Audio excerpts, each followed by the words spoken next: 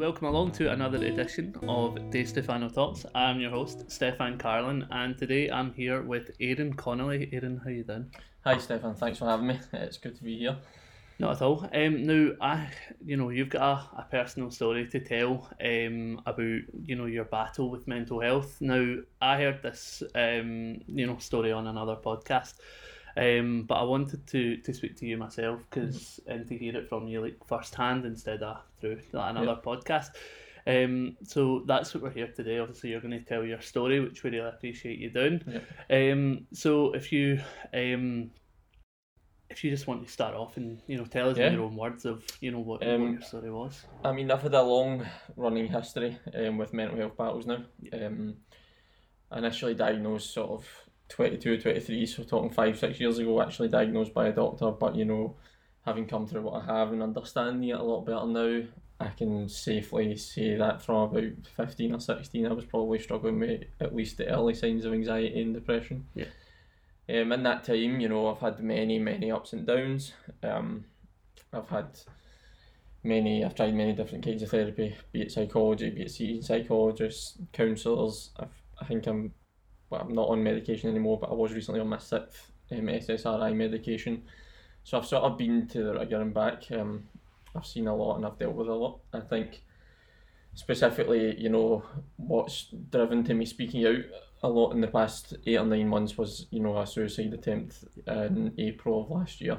And that was a culmination of me not looking after myself effectively.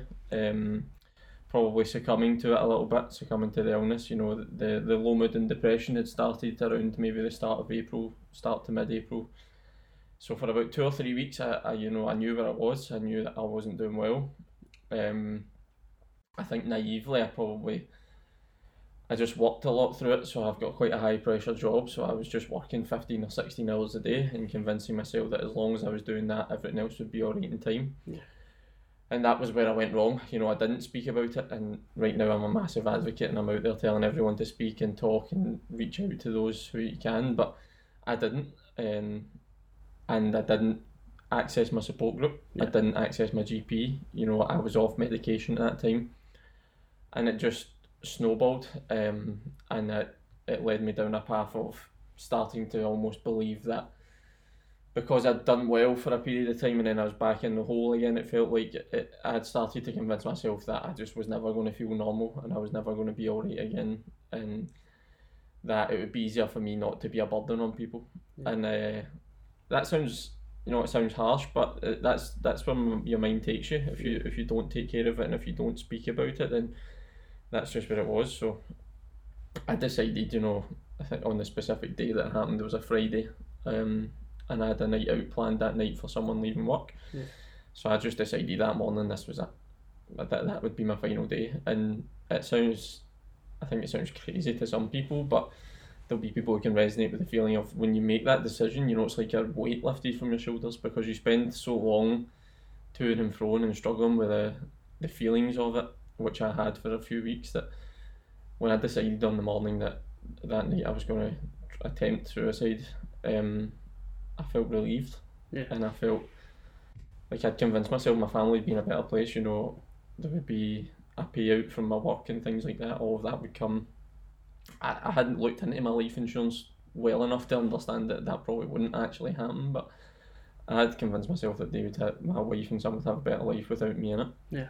And they would have something to set them up, and that's where I was. And from that moment, I went to the night out, and I've spoken about this a lot of times, and I went to a train track. I've always known that if I decided I was going to attempt suicide, I've always known how I'd do it based on where I was. So if I was at work, I had a place, I had a plan in place. I had a plan in place if I was at home and things like that. And that's just built up through years of going through these periods and these moments of the suicidal thoughts. So I decided I was going to act on the plan that day, and I went to a train station in Edinburgh where I know that there's like overnight trains go through. I don't know where they do deliveries or whatever they do, like these freight trains pass through overnight at fairly high speed, obviously.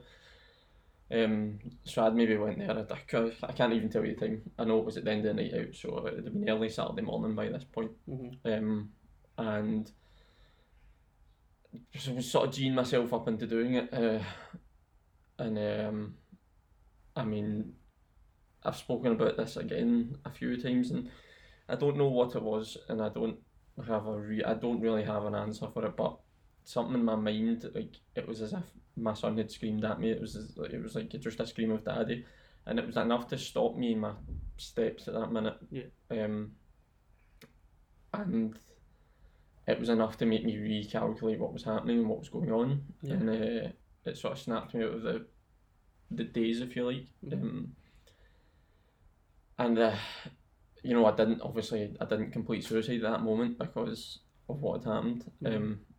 My feelings were exactly the same, so I was still in the mindset that I still wanted to kill myself, and I want to apologise for using that language, but I think it needs to hit hard like that. Like, people need to understand exactly where I was and what's going on.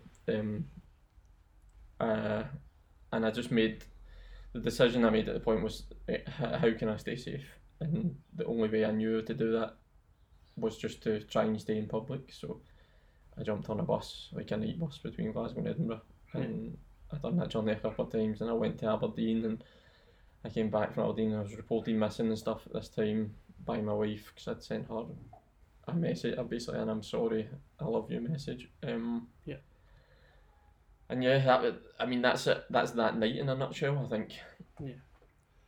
I was then apprehended by police on the Saturday evening. I can't even remember the time. I can't remember the time, maybe 6, 7, something along those lines, and taken to hospital. And after a long wait in hospital and lots of talking, and lots of, by this point obviously my wife had come, and I was still feeling the same. I was still all over the place mentally. I couldn't comprehend what had just happened in the previous 12, 14 hours, however long it was. I didn't have a clue even what was going on. Like, I was totally numb to it all. And it was decided after some deliberation and Siobhan, you know, fighting my doctor who wanted to send me home, that I would be sectioned. And I was sectioned for 4 weeks at that point, and then I spent a month in Levendale, and that was the most difficult moments in my life. Some of the hospital stay was more difficult than by the train track, because there's then a realisation over time just what has happened and where potentially I could have taken my life by ending it. You know, I sit here today, almost 9 months on, I think, and it just breaks my heart to think that's where I'd allowed my life to go. And yes, of course, you know, I have an illness, but I could have done so much more for myself in that time, and I'm just so grateful that I believe I have a second chance, and that's why I work so hard, and I'm all over Twitter constantly talking about it, but and doing things like this. But it's just because I genuinely don't want myself to go back there first of all ever, so I'm doing whatever I can. I don't want my wife and my son to experience that trauma ever again. And also, if I can help anyone understand that just suicide isn't it, it won't be the answer. You're leaving all that hurt behind, and I promise, and I say it a lot, but I promise you, like, lighter days are coming. There's a lot of very good people in the world. There's a lot of very empathetic, compassionate people who can help you. But you need to talk, and you need to talk to someone you can trust initially, and then people can get you help. There's so much available, but it breaks my heart to think back to where I was just 9 months ago. Like, I couldn't imagine how Siobhan and Rory would have survived. I don't know. When I first heard your story, the first thing I did was send you a direct message on Twitter, because your story resonated with me. Now, I've had what I call anxiety since 2013. Don't know where it came from. Don't know, like, why it started. And I've got bad eyesight, so that's one thing that I get anxious about. I don't know why I get anxious about it. I just do. And sometimes, some days it gets you down, and I'm not going to lie, I'll be honest, the last couple of days have been really hard. And as I say, your story at the time when I heard it hit me because I was also feeling that way when I had bad mental health days. And like you say, lighter days are coming. So you make so many good valid points that it is a mental illness, but you can find a way through. I don't. When I say like lighter days are coming, like I don't say that flippantly. Like it's not just going to turn round one day and you'll be okay. Like you need. There's it's hard work and it can be really difficult. And a lot of mental health is, or a lot of my specific mental health is because of like childhood traumas and things like that I've had to work through, and doses of therapy and counselling and things like that. Like I'm not just sitting here today saying, oh, by the way, if you just sit tight, things will get better. Like you may need to have to make some changes or access some support or help or medication or whatever it may be. But all I'm saying is that, suicide isn't the answer. I can promise you that, and I can promise you that people can help you. But be prepared for a battle. Like this is hard work, and I still have my off days. Just a week and a half ago, I'm tweeting about having anxiety attacks just through something that's completely out with my control. Like I understood what the trigger was, but it was me that was over the toilet being sick for 2 days straight. I couldn't even keep water down. So I still have these moments. I don't want people to. I think there's a common misconception sometimes, and especially when I first came out of hospital and started speaking, there was a real misconception that I'd done my hospital stay and that was fine now, and that absolutely isn't the case. Like I need to work hard day on day, and Siobhan sees it firsthand. Like some days I just have shitty days, and that's just how it's going to be, and she will be like, I just need to leave you to it today, but feel sorry for yourself for a day or two, but then you need to get back up and get on with it and get back at it. And it's not a flippant remark to say that things will get better. Like you're going to have to work at it. We're going to have to review what's happened and things like that, but definitely there are answers, and I think that's the thing about recovery for me. Like it's finding solutions to the problem. No, definitely. Excuse me. That's one thing I found with having anxiety, the way like I challenge it, I knew I had to change my life. And I've heard people I know have also done the same. Like they've found things to take their mind off of feeling that way. So one thing that I've found is going to the gym, because it releases endorphins and it makes you feel happier.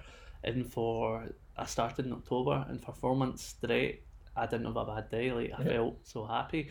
So it does take hard work, because I mean, going to the gym isn't easy. It is hard work. Mental health was something that when I was growing up in the area that I lived in, it wasn't spoken about. And when it was people that were suffering were being described as like loonies. Whereas in today's society, victims of mental health are, they're now being encouraged to speak up. What's your take on that? Do you? Yeah, I think what we're seeing is a societal shift, 100%. Even if I look back to 5 or 6 years ago when I was first diagnosed, I had no idea what I was going through.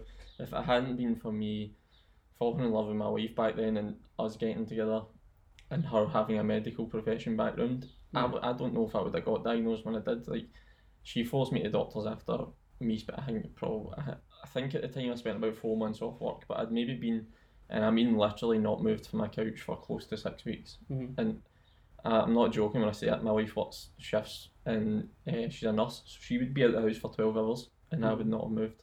Right. And eventually she got me to the doctors, and that's what got my diagnosis. I think what we're seeing is people are willing to talk about it now. A lot more people are willing to be open, and that's amazing. But I think, and my worry about it is because so many people talk about it, we're then creating even more of a stigma, because you still have people suffering who feel like they can't talk. And we're making it harder for them. So I'm big on talking, but I want the conversations to be meaningful. I want people to be talking about it because they're trying to give hope to others, or because they're talking about to get help, and then they're getting that help, and they're starting to recover.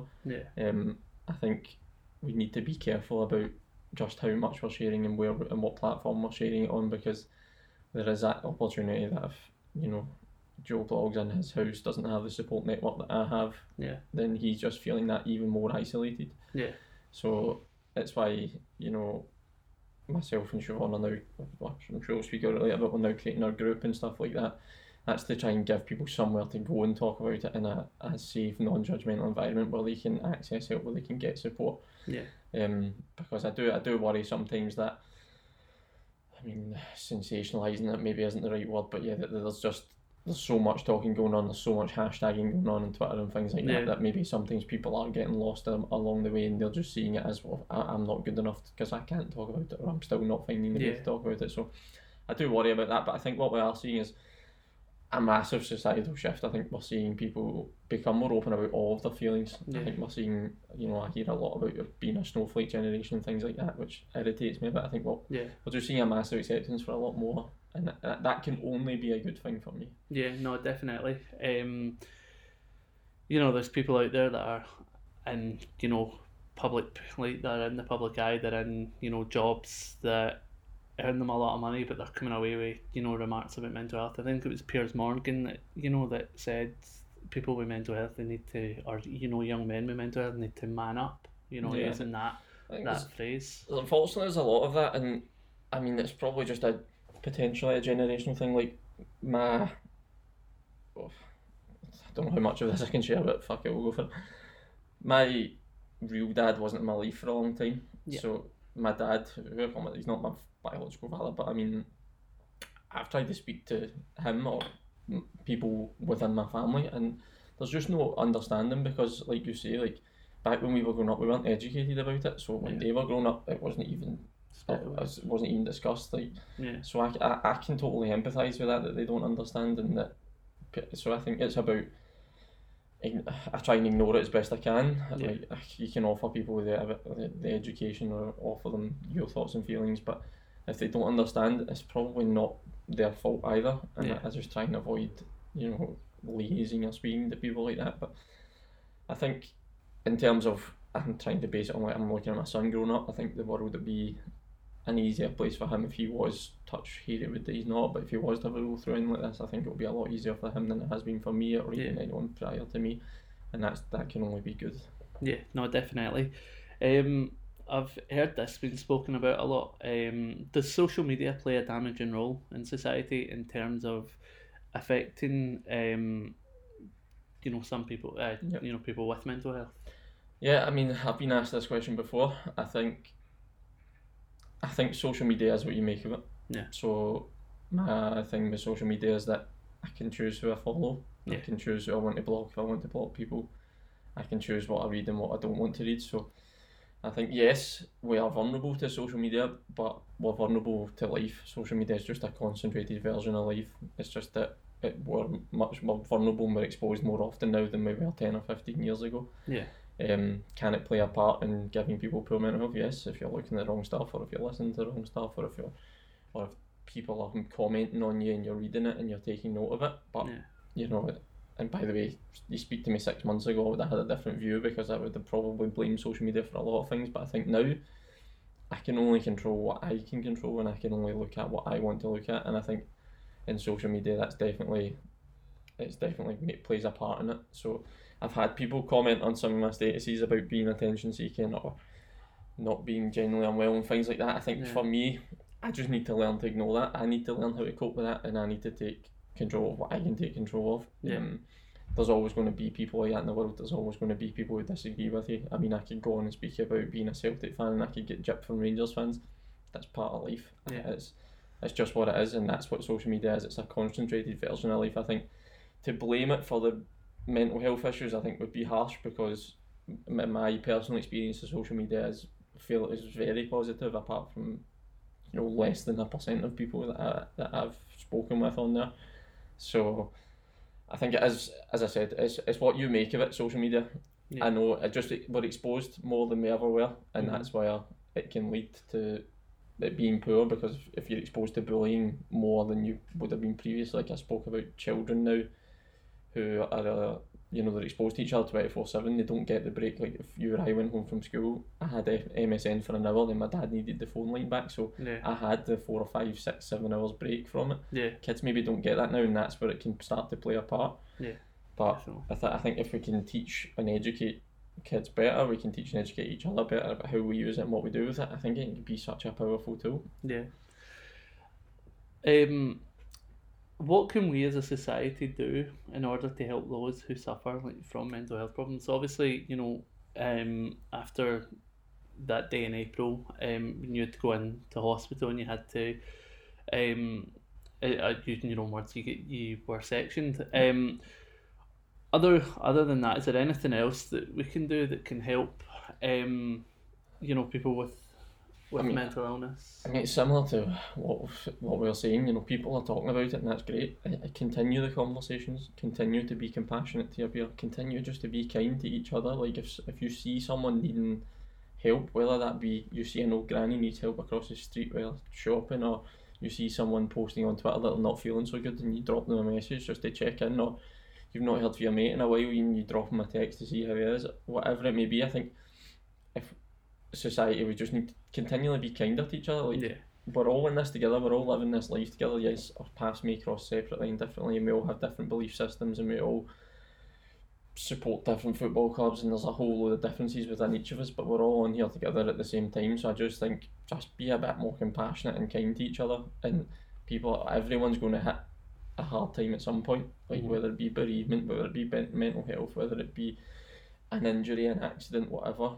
Like, just have an understanding for your peer, and we'll all get on a little bit better. And I know it sounds so simple, but I mean, there's a lot of hate already in the world. Like, try and not add to it as best you can.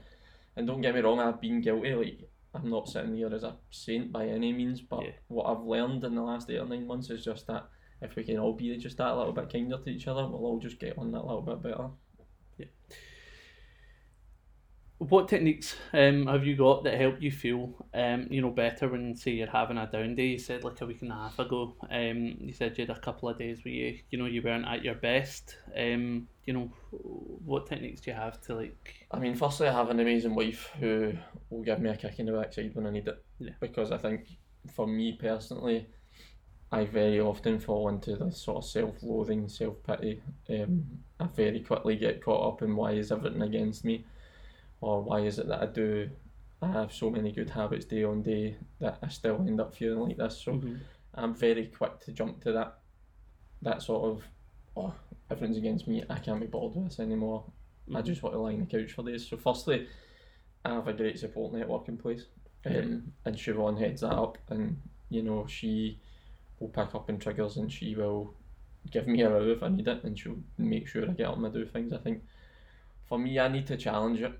I've for a long time succumbed to this. Like, when the darkness or the dark cloud comes over me, that is the phrase I like to use. Like, I've very long time allowed it to just rain on top of me, and I've not stuck the umbrella up, and I've not tried to fight back and keep myself dry, So for me, it's about challenging the thoughts. So I very often get thoughts of, oh, why's your body look like that? Like, or I fluctuated in weight a lot. Like, why are you getting fat? Why are you eating rubbish again? Why are you doing this? Why? And then it just compounds, and you end up eating more out, and then it's another multi-pack of crisps, and it's another bar of chocolate and whatever. And I know the answer, and I know that I need to just stop it. Like, I don't need it, and I can pick up something nicer to eat, and I can go and do a bit of exercise that day, or I can do whatever. But it's just about changing that mindset. So when the thought comes, it's about challenging it instantly. Yeah. To then beat off that thought, and then begin with a positive action. I think what people see my Twitter now and my social media is like, every morning, and as cheesy as it sounds, like, I'll look up positive quotes and I'll read through them, and eventually one of them will resonate with how I'm feeling at that moment, or how I'm feeling that day, and I'll often share it, and I'll share my thoughts with it. And what that does for me, like, that is a force of habit for me, to force me into looking at stuff, to force me into thinking for the morning and trying to start off positively. And if I can share it and it helps someone else, then that's fantastic. But it all comes from a position of, how can I set myself up for the day positively?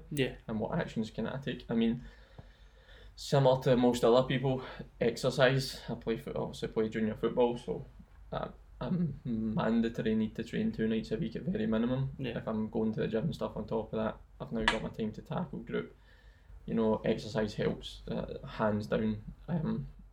It can be difficult at times, and I know I've exercised my whole life, so I know for me it's a lot easier than someone else who may not have exercised a lot to pick it up and do it, but I always feel better after that. And I love talking to people, which is weird, and anyone who knew me when I was younger would find that strange, because, and that's what I was saying, like, I now know that it's at late teens, the latter part of high school, I now know that there was real anxiety issues there because I was so introverted. Like, I would be scared to ask you for a rubber across the desk if I'd made a mistake in my maths book. Do you know what I mean? Yeah. Like, that was just pure anxiety. That used to make me feel physically sick. And by the way, sometimes I'll go in and Siobhan will back this up, but there'll be times where something will go wrong with your meal at a restaurant or something will go wrong with a hotel booking, and she'll be like, well, go up to the desk and say something. And I'll be like, no, Aye. I can't. And that's just the pure anxiety coming back. And Yeah. I'll be like, phone to get the car serviced, and it'll take me 2 days to do it because I need to work up to it. Aye. And that's just a small example, but like what I've learned is that I love talking, and I love speaking to people. I love connecting with people. I love trying to help people or give advice, and I'm massive on listening to people's experiences as well. And Yeah. like, I'll spend 7-8 hours a day listening to podcasts or listening to motivational talkers or some people who I like to listen to, and that's just all about just trying to feed my brain a little bit, and just I've stumbled across something through my experiences and I love to do, and I'm just out here trying to work with it and see where it can take me. But I love doing things like this as well. Yeah. And it's just listening to people and sharing experiences with people is a really powerful thing. I think you can take a lot away from that. No, definitely. I totally agree. Before I come on to the Time to Tackle group, you were speaking there about how, when you were feeling down, you were like it was easy to eat a multi-pack of crisps. That resonates with me again, because it's what I do when I'm feeling down. It's like I go and binge eat. Yeah. Would you agree that eating food like crisps or takeaways and things like that isn't good?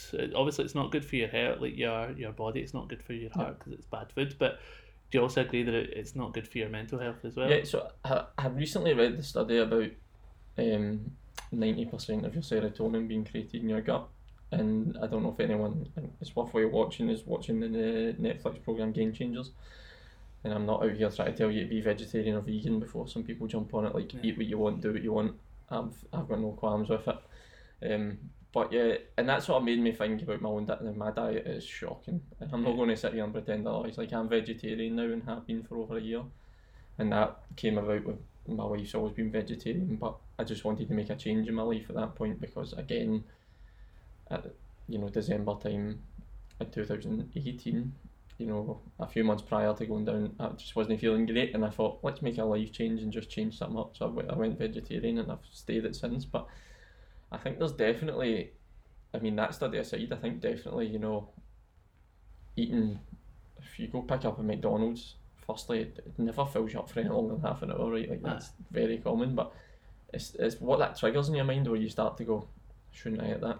And you know I shouldn't have it, and then you start to beat yourself up for eating it, and then you go down it, and it's like being back on the hamster wheel of that self-hate or self-loathing, and going, why did you do that? Like, you've been doing well for X amount of days and you do that, or you say, I'm going to start a diet, and then you do that. And I think, much like anything, like, if you don't go to the gym and you say you're going to go, you go on that same self-loathing hamster wheel again. It's just that, why did you do that? And you beat yourself up for it. Yeah. I think that's probably what causes it more than, there may be a scientist out there who'll prove me wrong, but obviously it's not good for you. We know it's not good for us. Like, everyone knows that eating shit like that isn't good for you, but I think what it triggers in terms of your thoughts that it could definitely have a detrimental effect. I see it all the time. Me and my wife tried to do dry January and not eat any takeaways, and about 2.5 weeks in, I was like, no, I'm not doing this. We'll eat one, and then you end up eating 3 one weekend, and then you get to Monday and you're like, not again, I'm back where I didn't want to be, and then you start that whole cycle again of trying to get out of it, and that's just part of normal life. Like, most people will resonate with that, but if you're susceptible to real low mood and real anxieties around that, then of course it can heighten that for you. Yeah, no, definitely I agree, because it's something I found when I started to exercise, when I started to go to the gym. I got my personal trainer in October. I cut out eating crisps. I stopped eating stopped drinking Coke, and eating healthier, and it was such like a boost to my mood. And I was surprised. Well, I was surprised because I was like, I don't understand how it's taken me this long to realise that, but then to feel so good from it. Like, people that I knew, like friends, were like, oh, you've got like this glow to you, and I'm like, well, all I've done is just like change my diet, and it's something as small as that can 100% just change. There's so many things. So like I said, I listen to podcast, audiobooks and stuff like that, like discovering some audiobooks, see just do or go on a walk, and I mean we can talk more about this later as well, but I'm involved with a walk and talk group now, and see just, I've got a dog and you've got a dog yourself, see getting up and taking your dog a walk for half an hour when you're not feeling good, by the way, like just the ability to just empty your mind and just be like, I'm just going to go for this, I'll listen to something, might be music or whatever you enjoy. Like, it's got such an amazing uplifting experience, and that's what I'm saying, like, doing exercise, it doesn't need to be hard, grueling exercise. We're not all trying to be athletes, and it's the same with diet. We're not all trying to be athletes. We're not all trying to be at our optimum all the time. I don't think, like, if you want to have a Chinese on a Saturday night, by all means go ahead and do it. If you want to have a few beers with it, go ahead and do it. I think everything is fine. It's just that when you do feel a bit shit, like understanding the small things that can change it. For me, going a walk is mad. I love going a walk. I love running. I used to hate running, and 2 weeks into my hospital stay, and I know I'm backtracking, but I spent 2 weeks on the locked ward because I sort of threatened to run away. So they were manning me with 2 staff initially, and then because of staff issues and they were still worried that I would run, they moved me into the locked ward, which is like the ICU unit of Levendale. Yeah. And in there, you can only go to bed when at set times. You like get an hour in your room a day, and then you get sent to bed at 10 o'clock at night. Just like, it's not prison, but it's got that sort of regimented feel to it, where you can only go somewhere when they let you can only eat when you're allowed to eat at meal times and things like that, because it's liable to kick off at any minute because there's a lot of very unwell people there. So the ratio of staff to people was almost 1-on-1 most days. But it was a really tough environment, and I spent 2 weeks in there, and that's where I really started to wake up to this and start to understand that, like, I can make so many changes that will help me here. Like, yes, I used depression for a long time in my life, actually, to mask things. I would be like, I'm being an arsehole because I'm depressed, when it was really, I was just being an arsehole, and I was hiding behind this diagnosis. So it was in that ward that I sort of started to wake up a little bit and be like, well, there's a lot of things I can do in my life differently that I can work on. And I remember getting out and after 2 weeks, and it was approaching mid-May by this point, but it was so sunny this day, and they let me out for 15 minutes, like, without anyone. They were like, you can go yourself, but please come back. And I literally walked out, and like the sun was on my face, and I feel emotional talking about it, because it was just a moment in my life that I'll never forget, because it was just that gratitude. I was just like, thank God, thank whoever it is I need to thank that I'm still here today. Like, and that's the moment where I realised that I've got a second chance at this. Like, I was only 27 at the time. I had achieved a lot in my life in terms of professionally and career wise, and I'd done fairly well in football in my younger days and stuff, like, and that was despite never taking full control of my mind and what was going on. And I obviously had an amazing son, and I've got my wife who I can't speak highly enough, and she's probably sick of me doing it because I think she feels like she's on some sort of pedestal now. But it was at that moment that I decided I need to do something. And so from then, for the next 2 weeks of my stay, I would be allowed out for like 3 half-an-hour periods a day. And for one of them, I would always run. And that was just, I'd run for half an hour, and I think I was doing like 5k, or like 2 blocks of the bit around the hospital was like just over 5k or something. But I realised then that, baby, I love running, like, and I always thought for my whole life I remember going to football and doing running when I was younger. I was like, I can't be dealing with this, I hate running. But again, it's just that, for me anyway, I love being outside, I love the fresh air, and it just takes your mind off it, and you'll be surprised how little you can think about when you need to drag your legs along because you're tired. And I used to do a thing where I'd run every Sunday, but I sort of stopped it, and then because I'm going through a football season at the minute. But yeah, I love doing that. And honestly, like, people will find their own things. Everyone is different. But you'll find something that you love doing. Like, I used to write a lot. I do it less now, but again, that would help. Like, I would do a brain dump if there was a lot going on. I'd just get it all into paper, and it would sometimes be ramblings, or sometimes I would read it back and it would be good. But there's things you can do to help your mind. You just need to try things, like, try and just be honest with yourself. If it's not working for you, don't do it. Like, don't do it because everyone else says it works. Some people hate exercise and they just will never take to it, and that's fine. But just understand yourself, and don't be jumping on the fad because oh well, Jimmy said exercise will work, so I'm going to do it, or Aaron said that running's good for him, so I'm going to do it. Some people just can't take the running and they don't like it, and that's fine. There's so many other things that you can do, like that help you feel better. Like for me, like sometimes, like if I'm just having like a down day, I can't be bothered going to the gym. I'm like, well, I need to do something. I need to take something off my mind. I play the PlayStation. And that is my wee brother's a mad gamer, and I don't understand that. Like I've not played I think my son got a PlayStation for Christmas, so I tried to play FIFA for one night. I was like, oh, fuck, I'm going to try it. Not played it in like 5 or 6 years, but it's just not for me. Yeah. But my brother's a gamer, and he comes to our group and he sort of talks openly about how that helps him, and see if that's what it is. Great, fucking do it. No, 100%. Like I think the issue that we all have at times is as well, and that's where social media can come in. Like we're all out comparing ourselves and worrying about judgment and worrying about the perception that you're giving off to others, man. But see, if you're getting value from it and it makes you feel good, just go ahead and do it. And like Siobhan won't find me for sharing it, but she's watched nearly every fucking box set in Netflix. I can't keep up, but that's just because that's what she likes to do, and that's great. She feels good when she gets right in there and she's trying to figure it out and her mind's going crazy, but like she likes doing that, and I like to get out and run sometimes. Like we're all different. I think just you'll understand if you're going through this and you are struggling, like if you don't know what it is that you enjoy doing right now, try some things.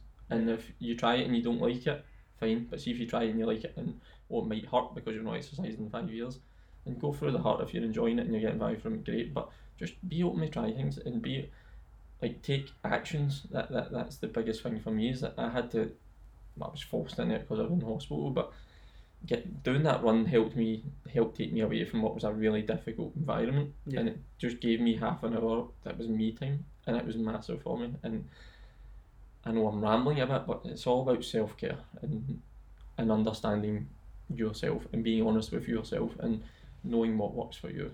Yeah, no, I definitely agree with that. I agree with us and everything you've said there.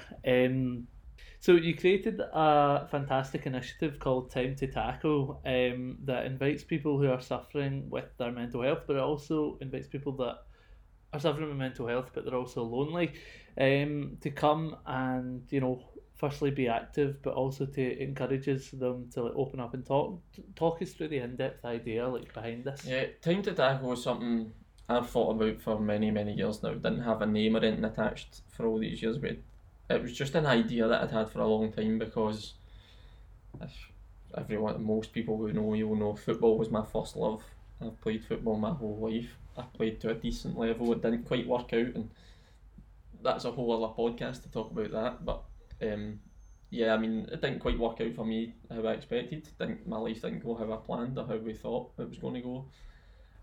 That caused me a lot of issues, but football's all remained a constant through everything that's happened in my life. I've always played football. Yeah. Injuries aside, I've always been involved somewhere. So it's always been an escape for me, and going back to coping mechanisms, things like that. Football's the number one for me. It's the best thing I've found from personally, is just that getting out there and playing takes everything away. Yeah. For whatever period of time you play, it takes all away. Now, don't get me wrong, it brings its whole load of shit when you're involved at clubs and stuff like that. It brings a whole load of stuff with it and carries baggage. So my idea has always been, how do we take the baggage out of it and just make football something that people are just enjoying? So what Time to Tackle, what we're inviting anyone, I've tried to steer it away from being a support group, because I think that people look at that and go, I'm not sure I want to go to that. I'm not sitting you down and saying, what problems have you got, how am I going to help you, or how are we going to help you? It's nothing like that. It's so laid back. It's about giving people the opportunity to escape from normal life. Everyone has things that piss them off in life. Yeah. You don't have to have a mental illness to just be like, I hate working 40 hours a week, it does my head in. Or I've got 3 kids and I just need an hour to myself. Or, it could be anything. Yeah. And we just want to welcome people in now, because of my background and because of what I've been involved in and the story that I've had. A lot of people who resonate to my story want to come along, and so then it does become a lot of almost as a peer support group for people with mental health issues and people suffering loneliness. I think, when you're feeling a bit down, the first thing you do is you detract yourself from everything, you step back, you start to exclude yourself, and you start to feel lonely. And I think that plays a massive part in people feeling like they're struggling with their mental health. So we want to tackle that, which is where tackle came from. That was a fun session, me and the wife on the couch just been like, let's come up with a name, and we're just like, can you do something with pass? Can it be shoot? Can it be cross? Can it be tackle? And that's how we sort of spitballed, and we came up with the name Time to Tackle, and it fits quite well nicely because we can help you tackle anything you're going through in your life, and we can help tackle stigma and all of that. But the premise of the group is to get people together. Yeah. It's to give people somewhere to be. It's to help if they are struggling. Then there's a safe environment. It's totally safe. There's no judgment. There's a lot of people with some difficult stories who are very willing to share their experience and very willing to help others, and that includes me. And Siobhan's fantastic for that as well, because she's got a medical background, so she can understand a lot of what people are going through, and she's really great to talk to too. So, we have people in the room who can do that. Sometimes we just come in and we talk nonsense for a while, because that's where it goes, and that's where the conversation flows to, and people go away thinking, well, that was fun, I'll come back next week. Yeah. It's about giving back. For me, it's about using football to give back, and we always want it to be free because we don't want to exclude anyone. I think there's enough I know how expensive football can be in terms of like kids paying 35, 40 quid a month and stuff like that. I know how much a pitch costs to book, and not everyone has that type of money. So it's about, we want to make it free, and we wanted to be a little different. So there's a lot of football groups out there who just play football for an hour, and I think for us it was about trying to be a little bit different. We'll say, look, playing football an hour is great, and that will really, really help you if that's all you want to do. Fantastic. But we want to encourage you to come into the room and actually make friends and create friendships and create little support groups within this group that, there'll be people with similar stories to you that you can resonate with, and they can resonate with you. And when you feel a bit anxious or you feel a bit down, you now have a group of people who have had similar experiences, who you can send them a quick text, and it all comes back to that one thing, like talking. So you can all talk, and you can talk about it. We've started a soup club up. So one of the guys brought soup one time, so now people are asking for different soups to make. We're all trying different soups, like silly things like that. We're branching out. I mean, obviously we were on the BBC, and the coverage for that was amazing, and it's helped us massively. And we keep the group non-competitive. That's just purely about playing for the enjoyment, and that will always remain. Yeah. It'll always, the core group, and we're setting up another group in Edinburgh, but the weekly sessions will always just be about having fun and escaping, and then going in the room, having a chat. We do try and sort of speak about experiences a little bit and try and educate a little bit where we can through experiences, but we're not forcing anyone into that. We can totally just come along and listen if people want to. But I know, we played the charity match at the beginning of January. We're currently arranging another couple. We'll start going to little charity tournaments and things like that, because there's some guys who are looking for that competitive edge back. There's people who haven't played football in a long time saying, I would like to play in a game, then we can arrange that. We can try and cater for that. And I love it. Like, Siobhan loves it. Like, firstly, it helps me. Like, I get to play football and I don't need to worry about my performance. Like, I've spent my full life playing competitive football and always having to be trying to perform and expectations on me and things like that. I can turn up on a Wednesday night and I can just smile and play, and we can use football to help other people smile. And that for me, that's what football should be. Like, I know there's a lot of tribalism, there's a lot of different clubs and hatred and everything else, but I think at the very core, football's amazing for community. Football's great for camaraderie. Football's great for getting people together. So I think it can be a huge vehicle for just helping each other out, and that's what we're trying to do, create an environment like that. We're at Glasgow on Wednesday nights, we're launching in Edinburgh, and there's another couple of things in the pipeline that we're excited about, and I just love going. Like, we're on tonight, and I genuinely can't wait for 7 o'clock so I can get along, and I can't play tonight because I'm injured, but just to go and see people and watch.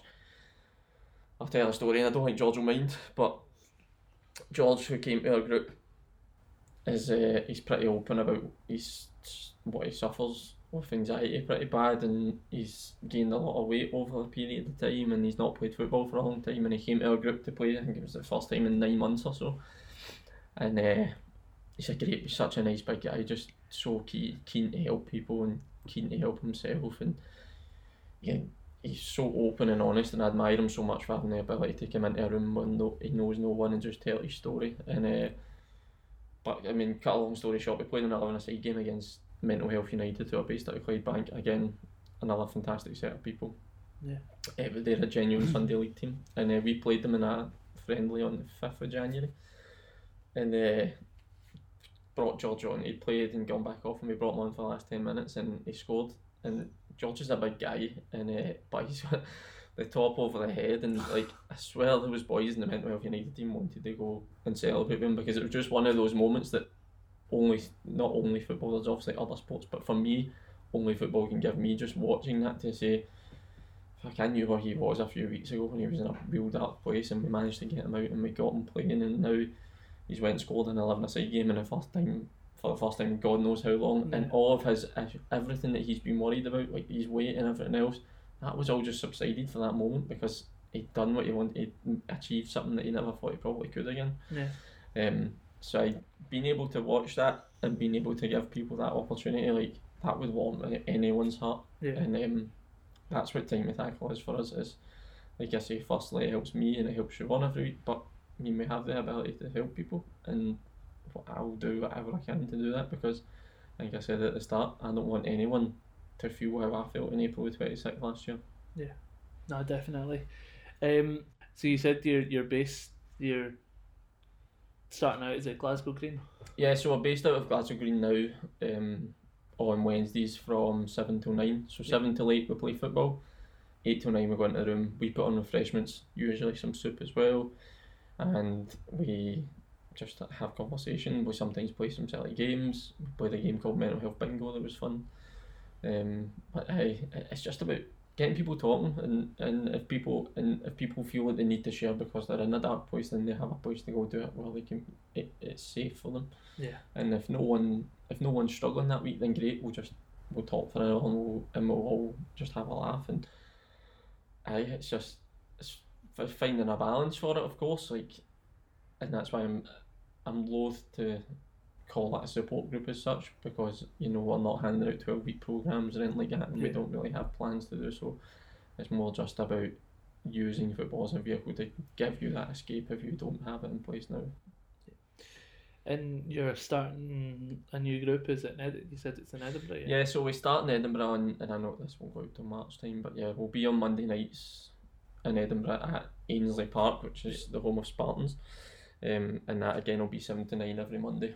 And there'll hopefully be more groups popping up soon, which our long-term aim is to reach as many people as we can and impact as many people as we can. Now, I know how difficult that is in terms of time and stuff like that, but that's just, like, we know this works as a concept. We know that football is great for people, so it helps your physical health, it helps your mental health, and it helps you it will help you create friendships, things like that. So we want to access as many people as we can with that, within our, obviously, funding limitations and time limitations. Yeah. You tweeted a few weeks back that you were going to be doing a walk for charity in association with the Celtic FC Foundation, to walk from Celtic Park to the Fountain of Youth Stadium in Hamilton on the 2nd of February. Can you tell us a little bit about this? Yeah, so the concept, I think, as I said earlier, like, I found that I love walking. I think it's walking, and I think if you go a walk with someone, like, it's often easier to talk to them than to sit across the table. I have spoken to people in the past who've reached out to me for some help and stuff, and it can be difficult sometimes to sit someone down in a coffee shop and say, tell me what's going on. Yeah. I think if you can get them out and get walking and stuff, and the conversation often flows easier for me. But it came around, so there's a group down south called Walk and Talk MMH, and they're run by a guy, Lee Adams, who's a fantastic guy. So Lee got in touch with me on Twitter a while back.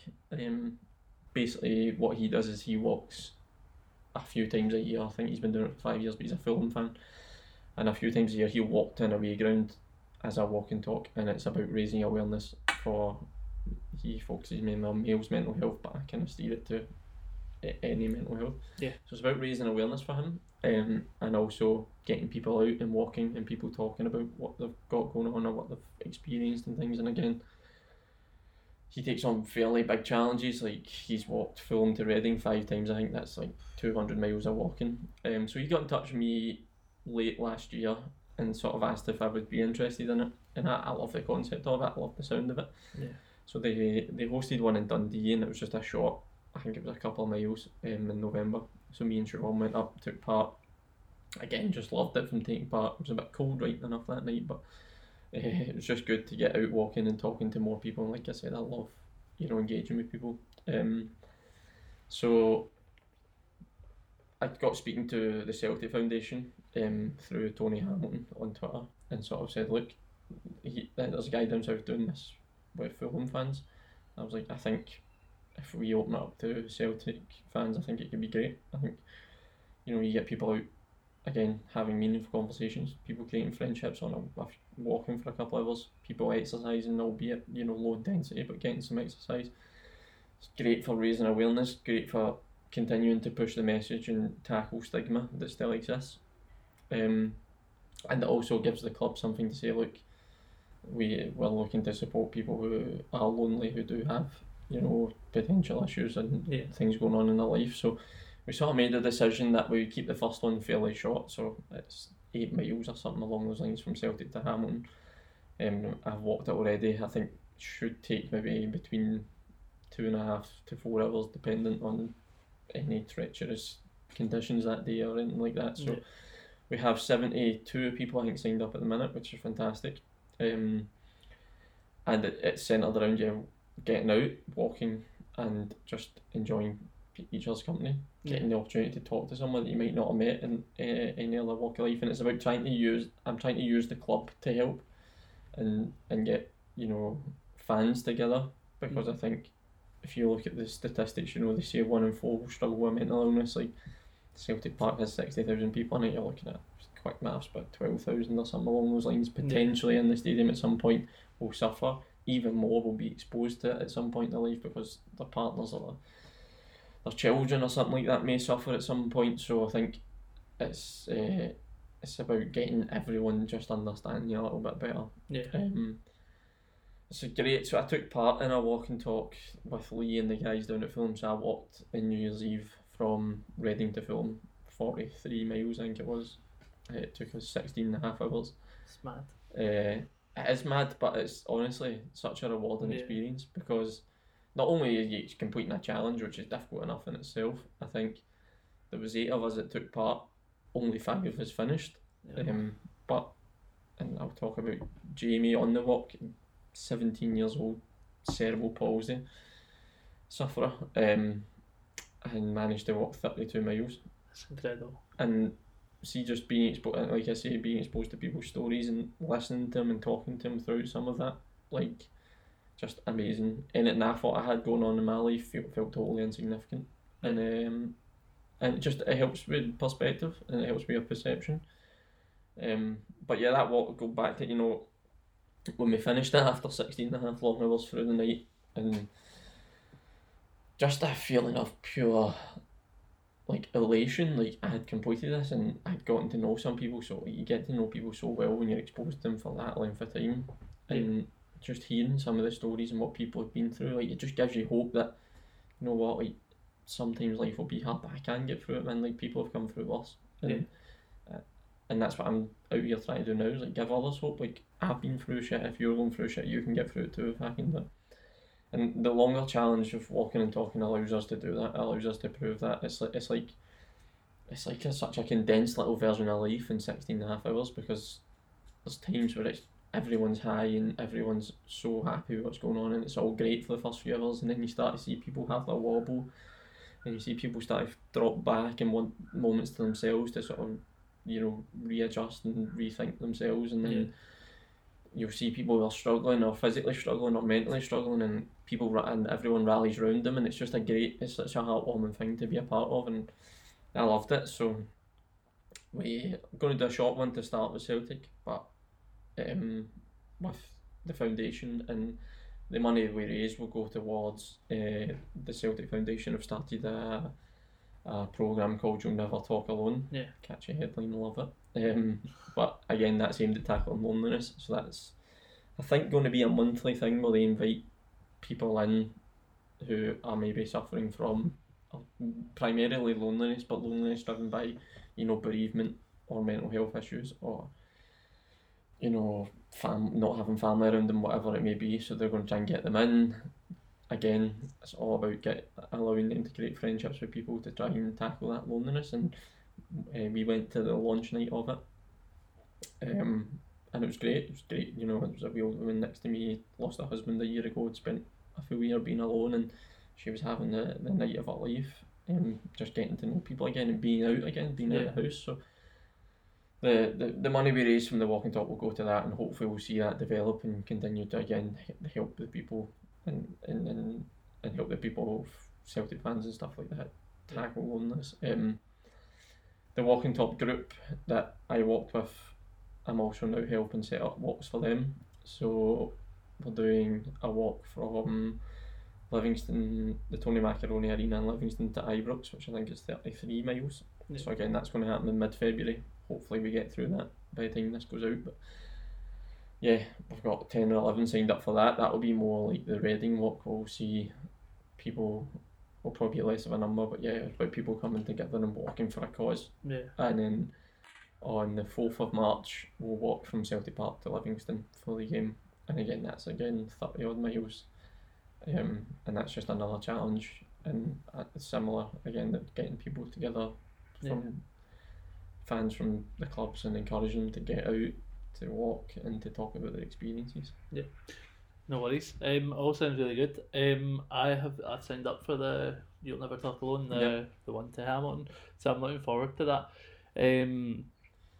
Thanks very much for taking the time to come in. Thank you for having me. Talk to us. I really appreciate you taking the time to come in and talk to us, because it's such it's a subject that will resonate with people, and I just want to get the story out to as many people as I can. I've when I saw the BBC doing it, I shared it when I saw when I listened to the podcast with Sean on Blethered, which is. It was bad. I was on holiday when I heard that, and it was something that resonated with me so much, and I was like, well, I want to give you the chance again to obviously tell your story, but maybe reach like a new audience, and I just can't express my appreciation for you. No, I massively appreciate it. Like, it's great. There's so many good people, and like I said, it's almost going back to the social media thing, but there's so many good people who will use their platform to allow me to come on and talk about what I'm doing or what I've been through. Like, I'm always appreciative of people who say, come along and it's all about getting the word out, and it's about getting the word out. It's not just my story, there's a whole host of stories and a whole host of amazing people out there who I'm sure you'll get on and you'll access. But yeah, people who are willing to give their time up to create podcasts, to create platforms to allow others to talk and share, like, I'm hugely appreciative of it. Well, thanks again. Thank you, mate. Cheers.